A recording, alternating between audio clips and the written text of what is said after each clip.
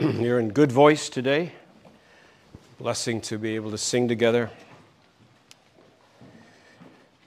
To ask you to take your Bibles and turn to Luke 8. We want to look at verses 19 to 21. And while you're doing that, let me say that we do appreciate the work of our tech people. You know, if it was just up to me, the only changes I could make would be just raise your voice. That's just not enough these days, of course, so we thank the Lord for the techie folks who, boy, I sure hope you're able to get stuff out of the message and not just worrying about serving everyone else, and we appreciate their labors. Well, Luke 8 and verses 19 to 21.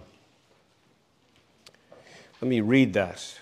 Luke 8, 19 to 21. Then that is the Lord Jesus, his mother and brothers came to him, but they could not reach him because of the crowd.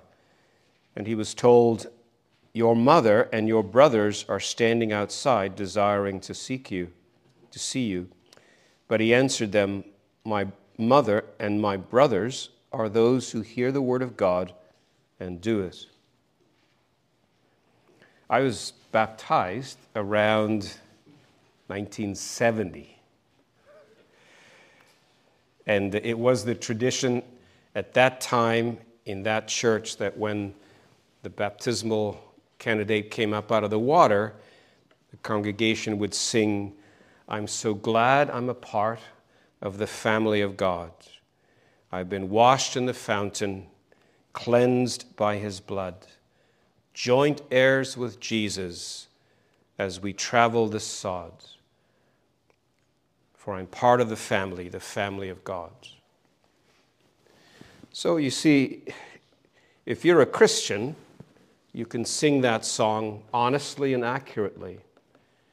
And if you can sing that song, then you are greatly blessed.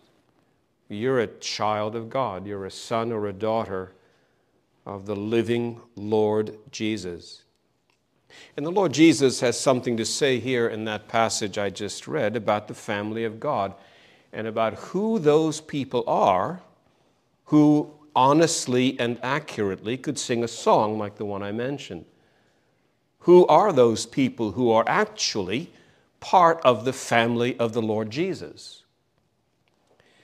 There comes a point, of course, as you will know from reading through Luke, when his family approached the Lord Jesus during his teaching and preaching ministry, his family come to him. Now, some say they came because they were concerned about him.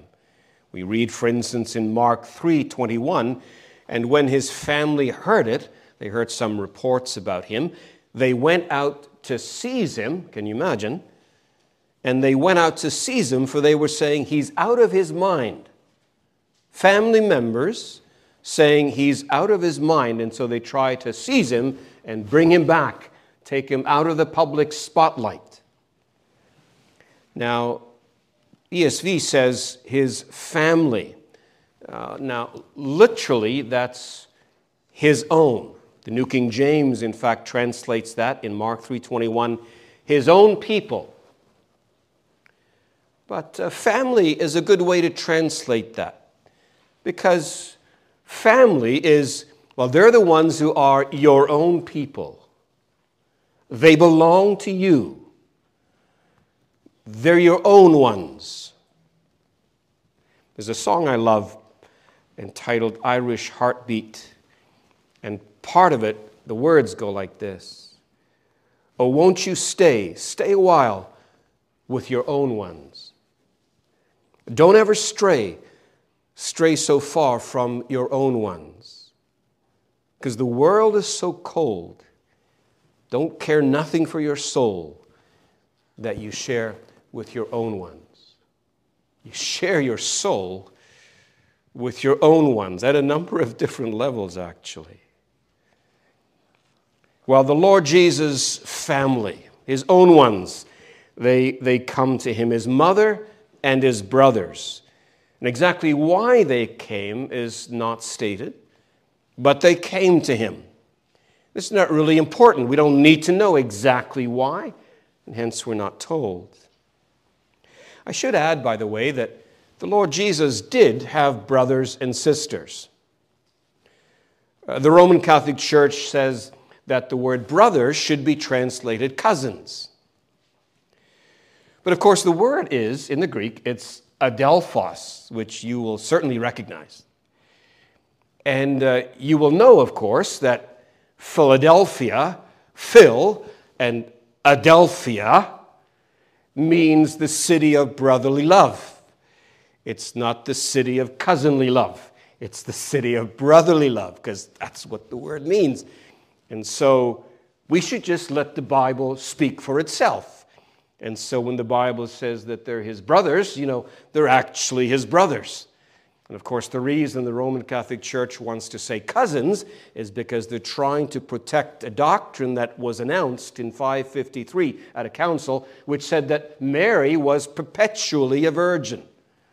But 100 years after that, a pope by the name of Martin I, whoever he was, don't know anything about him personally, but he began to expand on how Mary in three ways, three areas, and three aspects was perpetually a virgin. But of course, we read in the Gospel of Mark in chapter 6 and verse 3, it says, "Is not this the carpenter, the son of Mary, and brother of James and Joseph and Judas and Simon? And are not his sisters here with us?" So we not only know from the clear testimony of the Bible that Jesus had brothers, but we even know the names. And we know he had at least two sisters, though we don't know their names. So we'll just let the Bible speak for itself and not try and twist and distort. And we find then that his family, his mother and his brothers, they come to seek him and to see him. And the Lord then takes this as an opportunity to teach something about the family of God, to teach something about those who really and truly are part of his family. And in order to try and understand what the Lord Jesus says, we're going to look at family qualifications, family privileges, and family responsibilities. So we'll begin with family qualifications. How do you get to be in the family of God? Apparently, it's got nothing to do with physiological and biological connections. There's something else there. So how do you get to be part of the family of God? Now, many years ago at the Carey Conference, I heard one of Brian Robinson's grandchildren pulling rank on other children. There were some other children, and they, it seems, had been talking about Pastor Brian in such a way that it seemed like they were claiming some special relationship with him. And I heard one of his granddaughters talking to the other children who were, claiming this relationship. And I heard her say, "He's not your grandpa, Well, that settled that. But you see, the point is, you're not part of the family. You think, but you're not really part of the family. In verse 21, we find that Jesus says that it's not physiological aspects that make you part of the family of God. The ones who are close to me, the ones who are like mother and brother to me, this has nothing to do with a physical connection. No, my real family are those who have the Word and they do the Word. They hear the Word and they live out the Word. Those are the ones who are really part of the family of God. And when you read that, the question is that salvation by works? Is that something like this? Look, if you do this and you do the other and you do a little bit more, then you'll become part of the family of God. If you go and you work and you give and you sacrifice and you do the will of God, You do all of these things and you'll become part of the family of God. And just work hard enough at obeying the will of God and you'll get there in the end. Is that what it's talking about? Well, we know it cannot be that. Religion is religion of grace and not works. And Paul is adamant about that again and again in his epistles. So we know it's not that. So what you have to do is compare what is being said here with what is said in other passages. And other passages will shed light on what is being said here. We'll come to understand what this whole aspect of doing the will of God has to be, the way it has to be understood. But we have to think, first of all, about how you become part of the family of God. Let me say a number of things about that. First, that you're part of the family by divine choice. If you're a Christian today, and if you, when you prayed today, said, Father, and you prayed in the name of your elder brother Jesus, well, you're part of the family of God by divine choice because of a miraculous choice of God. We read in Ephesians 1, 3, and 4, Blessed be the God and Father of our Lord Jesus Christ, who has blessed us in Christ with every spiritual blessing in the heavenly places, just as He chose us in Him before the foundation of the world. If you call God Father, it's because God chose to make you His child. Sovereign election. Jesus says in John 15, You did not choose me, but I chose you. Now, when God changed you and gave you a heart to go out to Him, well, then you chose God because He made you willing in the day of His power. So you chose Him eventually. But that was after He chose you and after He made you alive. If you're a Christian, if you're a child of God, it's by sovereign grace. I chose you out of the world, says the Lord Jesus in John 15. And He looked you over thoroughly. And before the foundation of the world, God looked you over thoroughly and saw all the horrible aspects of who you are. I'm not insulting you. You know from the Bible what you're really like. You go read Romans 3, 10 to 20. You go read Jeremiah chapter 1, Isaiah chapter 1. And God looked you over. And despite all the horrible aspects of who you are, He chose you to make you His child. So if you're a child of God, if you're part of the family today, it's by sovereign grace. It's by divine choice. What's more, you're part of the family by adoption. You've been adopted into the family of God. Again, in Ephesians 1, this time verse 5, you read, In love He predestined us for adoption to Himself through the Lord Jesus Christ. I knew a family who, well, they went to Russia to find a child that they might adopt. They went to the other side of the world to get their adopted child. God, your Father, bridged what really is, from a human perspective, an unbridgeable chasm in order to make you His child, in order to adopt you into His family. God, your Father, came from heaven in the person of His Son and came from glory to the grime and filth of this world in order to make you His child. You become a child because of adoption. You're part of the family also by special birth. By special birth. You were born again. And there was a moment, there was a point in time when by grace you were born again. You were born from above.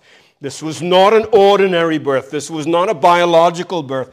This was a born-again experience. This was being born from above. This was being born of water and the Spirit. This was a remarkable transformation. And you didn't choose that birth any more than you chose your first birth. But God, who knows all about you, chose that at a particular point He would bring about a rebirth. This radical transformation, a spiritual birth, as a result of the power of the rolled up sleeve of the mighty arm of God. That's what happened, and so you were born again. And that was your entrance into the family of God. And so it wasn't your effort. It wasn't your giving. It wasn't all the work you do in the kingdom.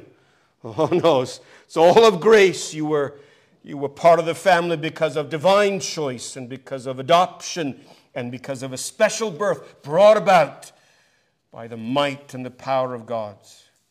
And you're part of the family now because of a covenant. You're part of the family because of God's covenant. In Genesis 15, you read about God making a covenant with Abraham. And you read about God, well, they called it cutting a covenant. Why did they call it cutting a covenant? Well, because, and you can see it, and you read Genesis 15, you see it happening. God does it. And what he does is he take an animal, and he'll cut that animal up into pieces and put them in 2 rows, and then God passes through that row with broken pieces of animal on either side, and he goes through that row of animal flesh. And you know what he's saying? He is saying, I am in covenant with Abraham, and I make covenant promises to Abraham. And if I do not fulfill the conditions of the covenant as stipulated, may this happen to me. God is cutting a covenant. He's saying, I will not go back on my promises to you. And if I do, may this happen to me. May I be cut up into little pieces. It's extraordinary. It's especially extraordinary when you think of the kind of promises that God makes to people in covenant relationship with him. In 2 Corinthians 6, we read, God says, I will make my dwelling among them, and I will walk among them, and I will be their God, and they shall be my people. And I will be a father to you, and you shall be sons and daughters to me, says the Lord Almighty. And the covenant God says, over my dead body will I go back on my promises to you. You're part of the family, you see, and God is your father because of a covenant that he made with you. A covenant that he cannot break and that he will not break. And he will fulfill all those promises, and he will be a father to you all the days of your life. How extraordinary is that? Not of works, lest anyone should boast. But if you're part of the family today, it's because God has made a covenant with you. A covenant. Oh, it's a gracious covenant. And it's a covenant full of promises that are glorious and that he must fulfill. If you're part of the family, it's by covenant. And if you're part of the family, it's by blood. It's by blood. When you were born into a biological family, it involved a good deal of blood. Oh, but nothing like this. What it costs to make you part of the family. It is no small thing that you're a Christian today. It's no small thing that you call God Father, because it cost the blood of Christ. Again, we read in Ephesians 1, he predestined us for adoption to himself as sons through Jesus Christ. In him we have redemption through his blood. If you're a child of God, if you've called God Father today, it's at the cost of the blood of his Son. Thomas Boston says, God the Father takes the pen and dips it in the blood of his Son and crosses the sinner's accounts out and blots them out of his debt book, and the price is paid by Jesus, and your debt is wiped away by Jesus, and you are covered by the blood of Jesus.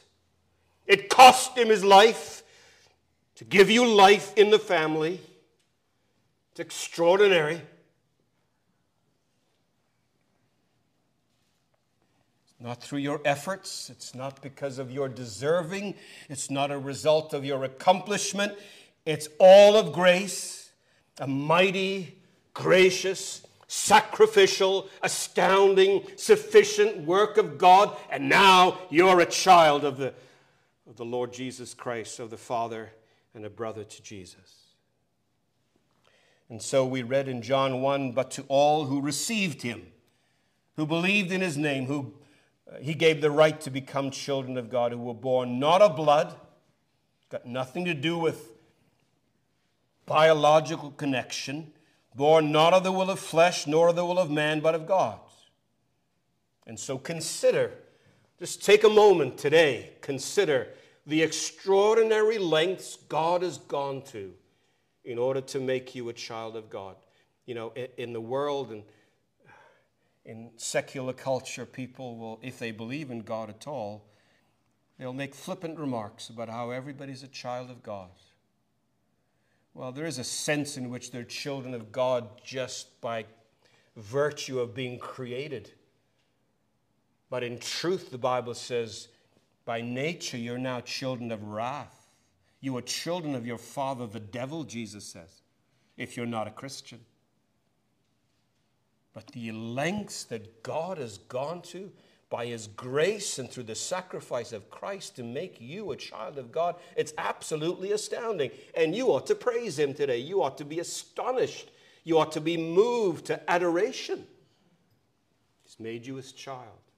Family qualifications, an astounding thing to contemplate. Now, secondly, family privileges. Family privileges. Now, when we talk about a mother and about brothers, we're talking about a close family. We're talking about immediate family. So this is Jesus' immediate family that's coming to seek him out. They want to talk to him or whatever purpose they have in mind. These are the intimate ones, not the extended family, but the close ones. And the Lord Jesus says that my close ones, they're the ones who do the will of my Father. They're the ones who hear and obey. These are the intimate ones.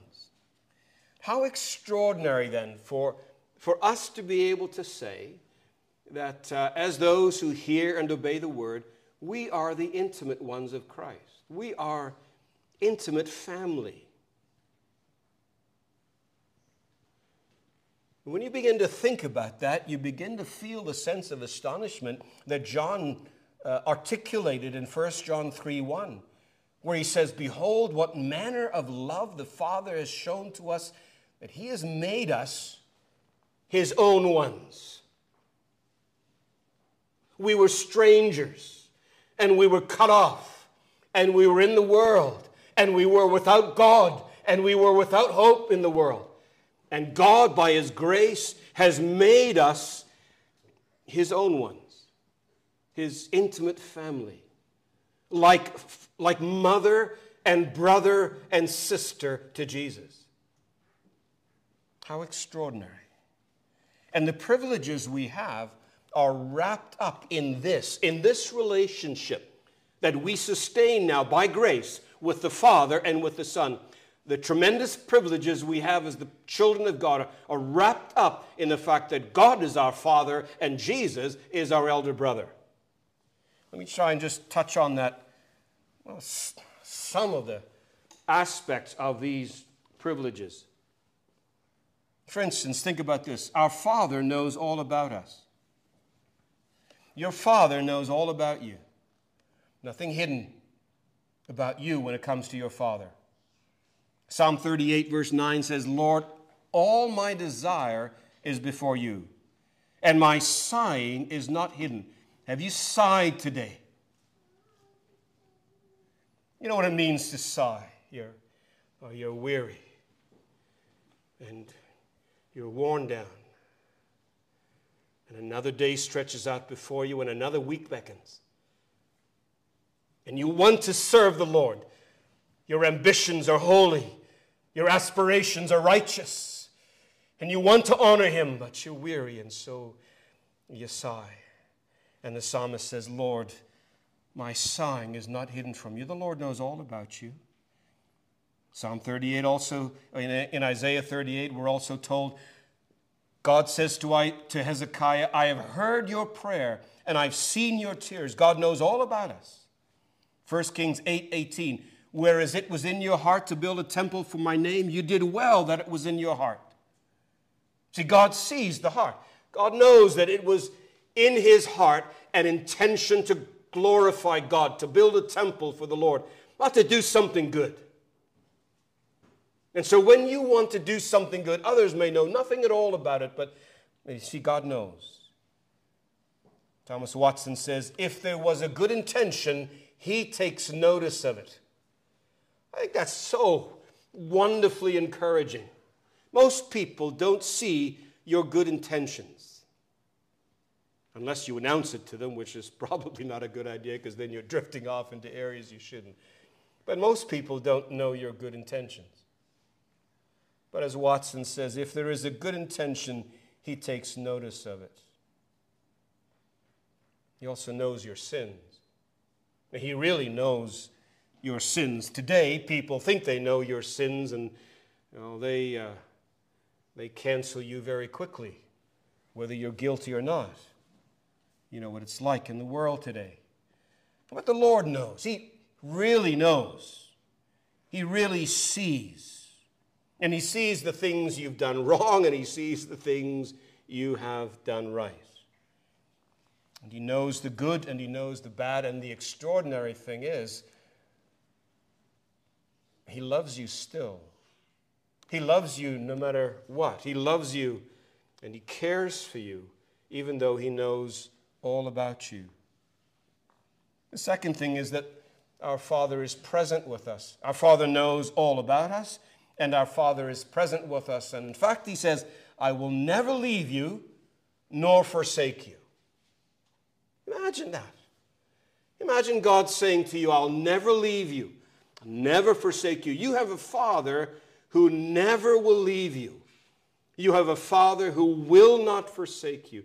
The best parent in the world will eventually leave you. Will lay them in the ground. Will cover them over with sod. And they will leave you. You have a Father who will not leave you ever. Can never be taken away from you. To have the Father present with us, always. It's wonderful to have family present with us. I remember a day, a very bad day, and I remember being hugged by one of my grandchildren. And it occurred to me today when I was preparing that I don't remember the crisis. It was some church crisis. I mean, there's always some church crisis going on, right? And I honestly don't remember the crisis, but I remember the hug. I remember where I was. I remember who it was. I won't say anything just in case I embarrass them. Hey, Brookie.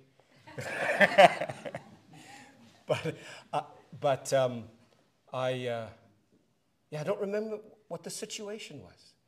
I just remember the feeling of the hug. So now, look, if having family with you means that much, what does it mean to have God the Father always with you? No matter what. If my mother and father forsake me, the Lord will not forsake me. See, our Father knows all about us. Our Father is present with us. Our Father sanctifies us. The Bible says of God in Hebrews 11 that he is not ashamed to call us, he is not ashamed to be called our God. Now think about that, because if you think about it for a moment, you'd expect that he'd be ashamed to be called our God. I mean, I know these people. I know what they're like. I know my heart, and I would think God would be just ashamed. But then we also read in Hebrews about the Lord Jesus. In chapter 2, it says that he is not ashamed to call us his brother. He is not ashamed to be called our brother. Even though we're so filthy, even though we reflect so badly on the family. Perhaps there are people in your family, and you think of them, well, they have brought shame on the family. There they are. They're outliers, and their behavior and their conduct, it's brought shame on the family. Truth is, you bring shame on the family of God. I bring shame on the family of God. But God is not ashamed to be called my God, and the Lord Jesus is not ashamed to be called my brother. That's how gracious and that's how good he is. Having said that, he's also not satisfied with leaving me in my filth. He's not ashamed. He will not leave you in the condition in which he finds you, and his purpose is to make you grow in holiness. His purpose is to make you more sanctified day by day. And sometimes that's a difficult process. That's a painful process. Now, John 17:17, the Lord Jesus prays to the Father and says, sanctify them by thy truth. Thy word is truth. And that's the fundamental process. God uses his word to make us grow in holiness, and he uses his word to make us become more and more like Christ. But sometimes that process is a painful one, and we read about it in Hebrews 12, 3-11, especially verse 11, which says, for the moment, all discipline seems painful rather than pleasant, but later it yields the peaceable fruit of righteousness to those who have been trained by it. And sometimes what God has to do with you and with me, with each and every child, is to prune. He prunes the plant. He cuts the plant back, and he cuts it, and Hebrews 12 says it's a painful process. You've got bits lopped off. You're having to cut off right hands and pluck out right eyes. You're having to put to death the deeds of the body. It's a difficult process. It's a painful process. And frankly, it's a humiliating process. It's humiliating to see, you thought you've made some progress. I thought I learned that lesson, but it seems I haven't. How many times have I not learned that I need to trust? And how many times do I forget that? To be honest with you, the troubles we've had over the last 2-3 years, that's a process of pruning. That's not just people at work, you see. That's God at work. Life doesn't unfold just willy-nilly according to the whims and will of men. No, our circumstances are all ordained and purposed by God. We don't go through anything but that God has a purpose in it. And one of his great purposes always is to make us more holy. So that's been his purpose. It's been to prune us. Been to make us more righteous. I'm 66, but, the work of God isn't even close to being done. There's so much work that still needs to be done in order to make this child like that child. This son like that son. Holy and righteous and perfect.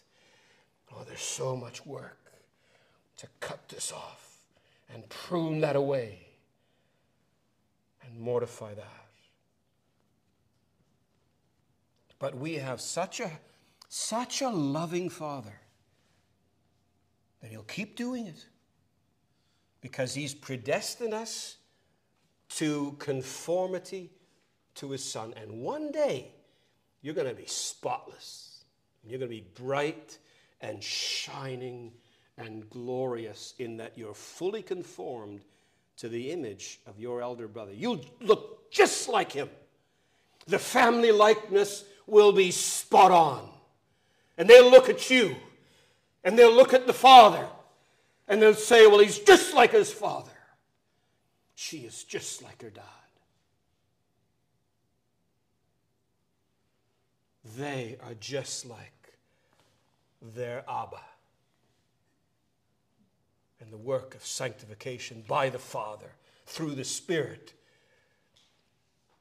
will be done.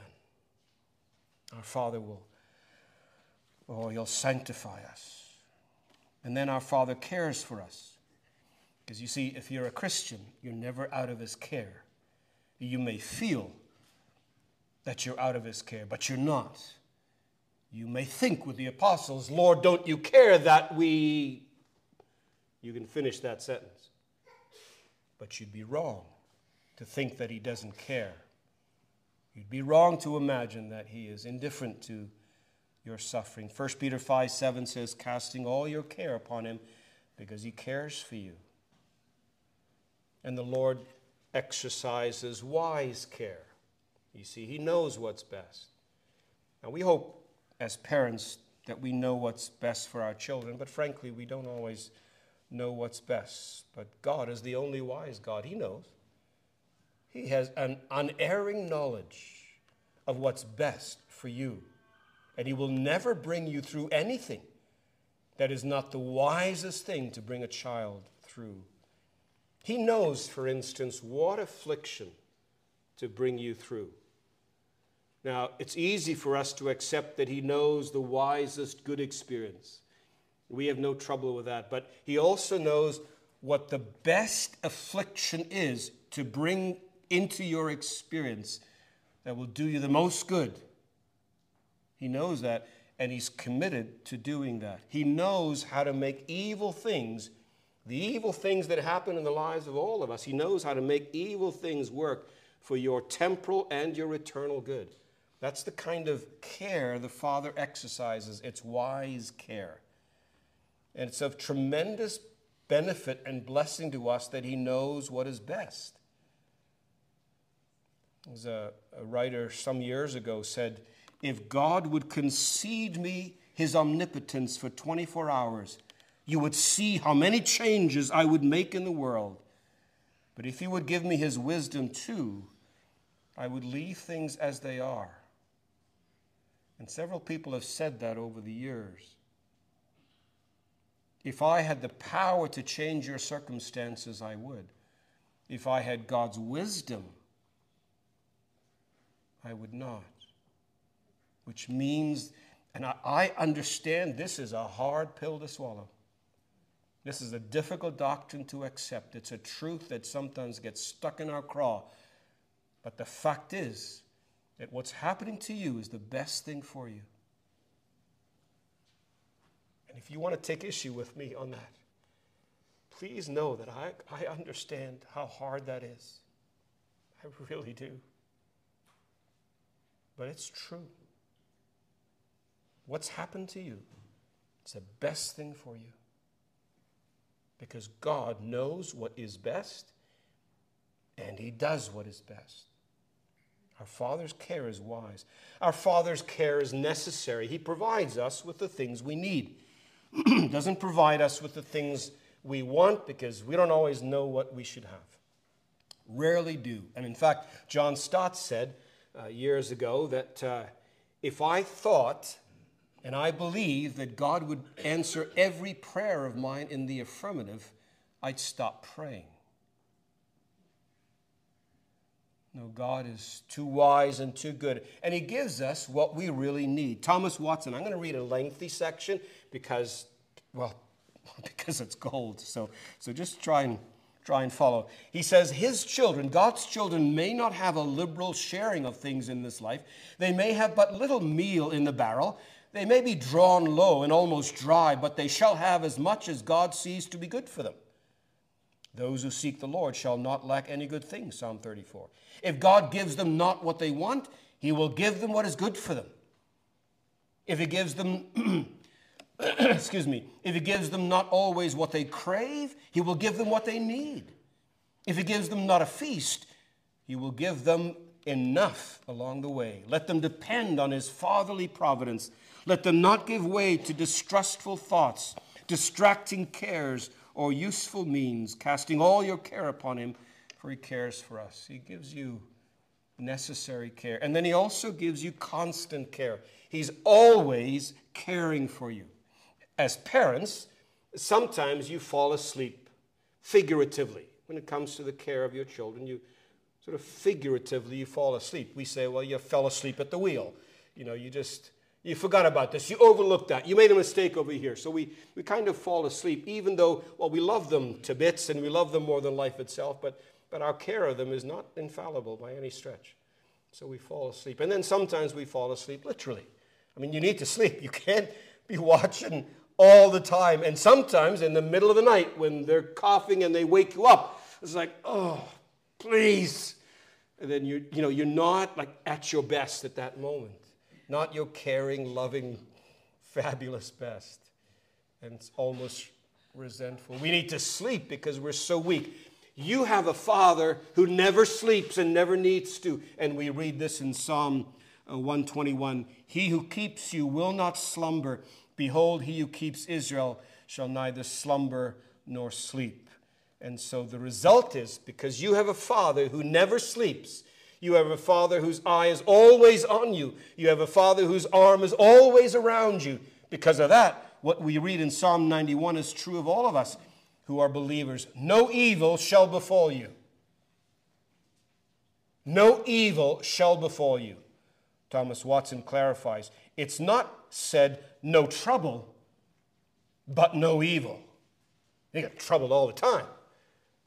But no evil, no trouble that ultimately does you lasting and eternal good, lasting and eternal evil and bad and damage and ruin. Doesn't bring you to ruination. God uses it for your good. And so that's why he says, no evil shall befall you. And you'll be all right. You are well looked after.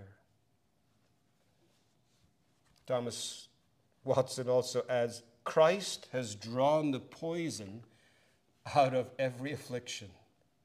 That's brilliant. He has drawn the poison out of every affliction so that it cannot injure God's child. That's his care over you, you see. It's constant care. No situation can arise but that Christ has taken the poison out of it. It cannot harm you. It will be for your good. That situation you're thinking of cannot bring you ultimate harm and will and is being used for your good. The Lord Jesus said to Paul, Acts 18:10, for I am with you, and no one will attack you to harm you.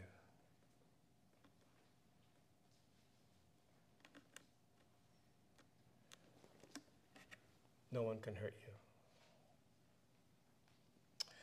Well, we have privileges, don't we? If you're a Christian, I don't know what your life is like. I don't know about the circumstances. Maybe you had just a brutal week. Did you have a brutal week?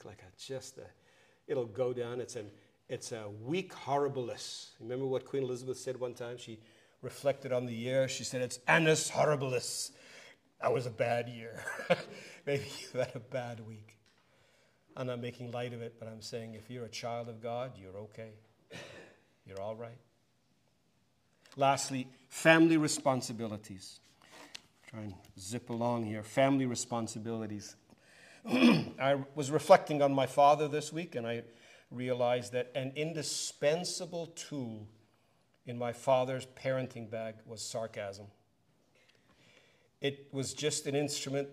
He wielded that instrument with enthusiasm and a certain amount of enjoyment and I think precision, and I think to great effect.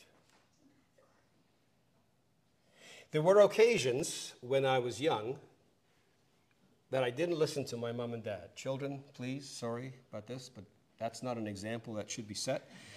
But the fact is that there were times when I didn't obey my parents. And on several occasions that I can remember, my father would sit me down and say, now, those ears, are they purely ornamental? For the children, what that means is, my dad said to me, see these ears, are they like just for decoration? Because you don't seem to be using them. They're just like decorations on a tree. They're just there for show. They serve no practical function. So is that true, he says? Is it just ornamental? Well, I still remember, I remember that comment. So it struck home. See, now this must never be true of a Christian. Your ears must never be ornamental. The Lord Jesus says, my own ones. What are they like? My intimates. My close family. What are they like? Well, they hear the word and they obey. They do what I say. They listen. See, the Lord Jesus also has angels. He has family like us, and then he has angels. In fact, we read in Matthew 25:31, when the Son of Man comes in his glory and all his holy angels with him. They're not just angels in heaven, they're his. Like all these angels, we talked about some of them on Wednesday, where they're just mighty and powerful creatures. And there's thousands and thousands and thousands, and they belong to him. They're his. They belong to Jesus. Who do he belong to? You ask an angel. Who do he belong to? I belong to the Lord Jesus. He owns me lock, stock, and barrel.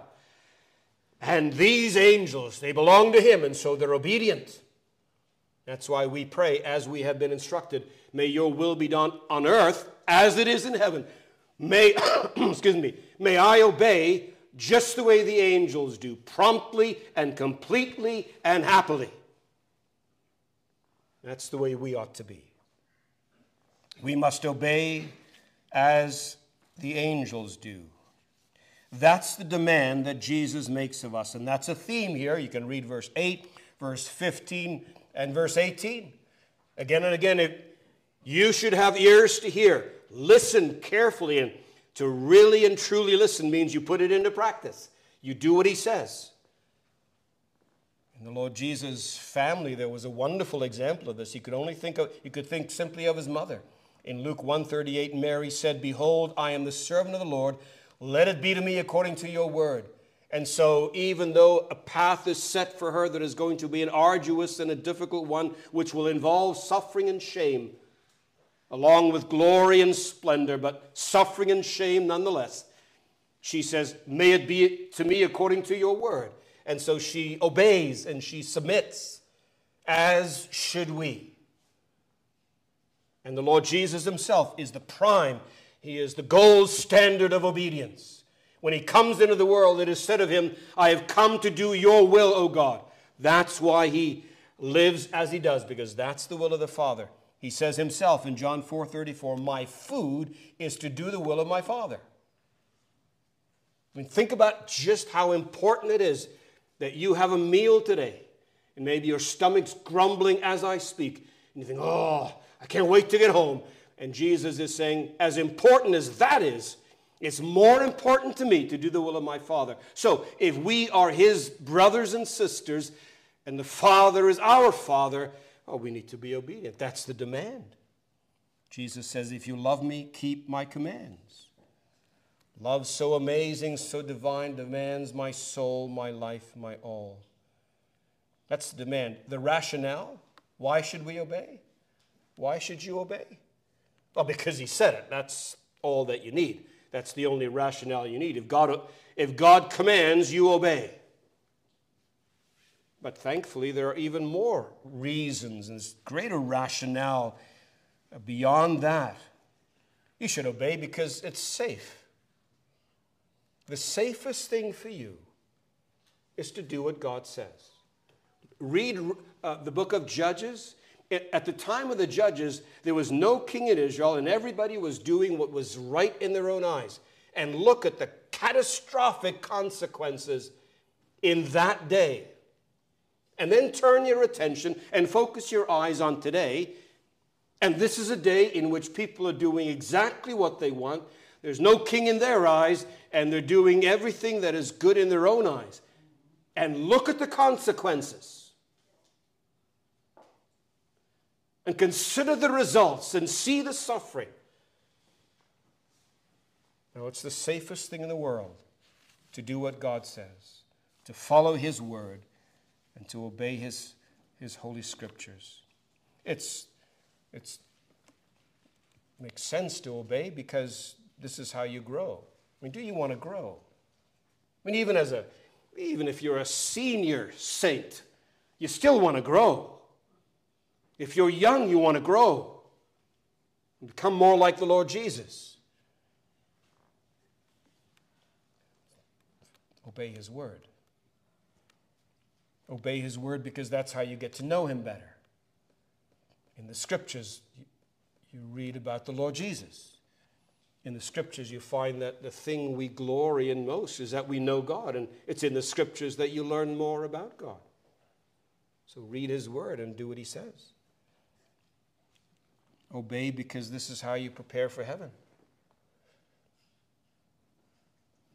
Don't be deceived. This is not always where we're going to be. If you're a Christian, you're a citizen of another kingdom. You belong in another place. And you'll be in heaven forever. And John says, everyone who thus hopes in Him purifies himself. So you get ready. You got ready for church today, didn't you? Come here clothed and in your right mind. And that's good. We're all thankful for that, you know. It's lovely when people have showers. Get ready for heaven. Are you getting ready for heaven? Are you preparing for glory? This is not your home, this world. The older I get, the longer I walk, the more I know. This is not my home. I'm not at home here anymore. My home is somewhere else. I'm going to get ready for that. I'm going to prepare for that. I prepare by becoming more like Christ. But, you know, I'm thankful I still got work to do here. I got stuff to do. God's given me some work to do. God's given you work to do. How are you going to prepare for that? How are you going to be equipped for that? Well, you read 2 Timothy 3:16 down to chapter 4, verse 2, you find that the Scriptures, that's what's going to equip you. That's how you get ready for that. If the Lord has work for you to do before He takes you to glory, be equipped by being at His word and doing what He says. And then lastly, obey what He says. Do what He says. Be in His word and listen to it and live it out, because that's what makes you happy. Psalm 1 says, blessed means happy, right? Blessed are these. Who are they? Well, they meditate day and night on the Word. They're in the Word and they're trying to live it out. You want to be happy? You're not a fool. My Christian brother and sister, the way to be happy in life is to hear and to trust and to obey. Do what God says. Live as He wants. Fulfill His commands. Follow the Lord Jesus closely. You'll be happy. If you're not a Christian, don't look anywhere else. There's nothing in this world that'll satisfy you. You'll go after this and after that and after the other, and you will find again and again and again that there's nothing in it. There's nothing but destruction and death, and it leads to worse. There's nothing there for you. There's absolutely nothing there. Children, young people, there's nothing there for you. The devil will draw you and your friends will tempt you. And the music you might listen to will direct you. But Jesus is the life. And Jesus is the way. And Jesus is the truth. And there is happiness to be found. True, lasting, eternal happiness to be found only in Him. Don't be deceived. Come to Him today. Let's pray. Our gracious God and Father, how we thank You for the Lord Jesus and the fact that because of Him, we may be children of the living God. May that be true of every single person in this room, every single person watching.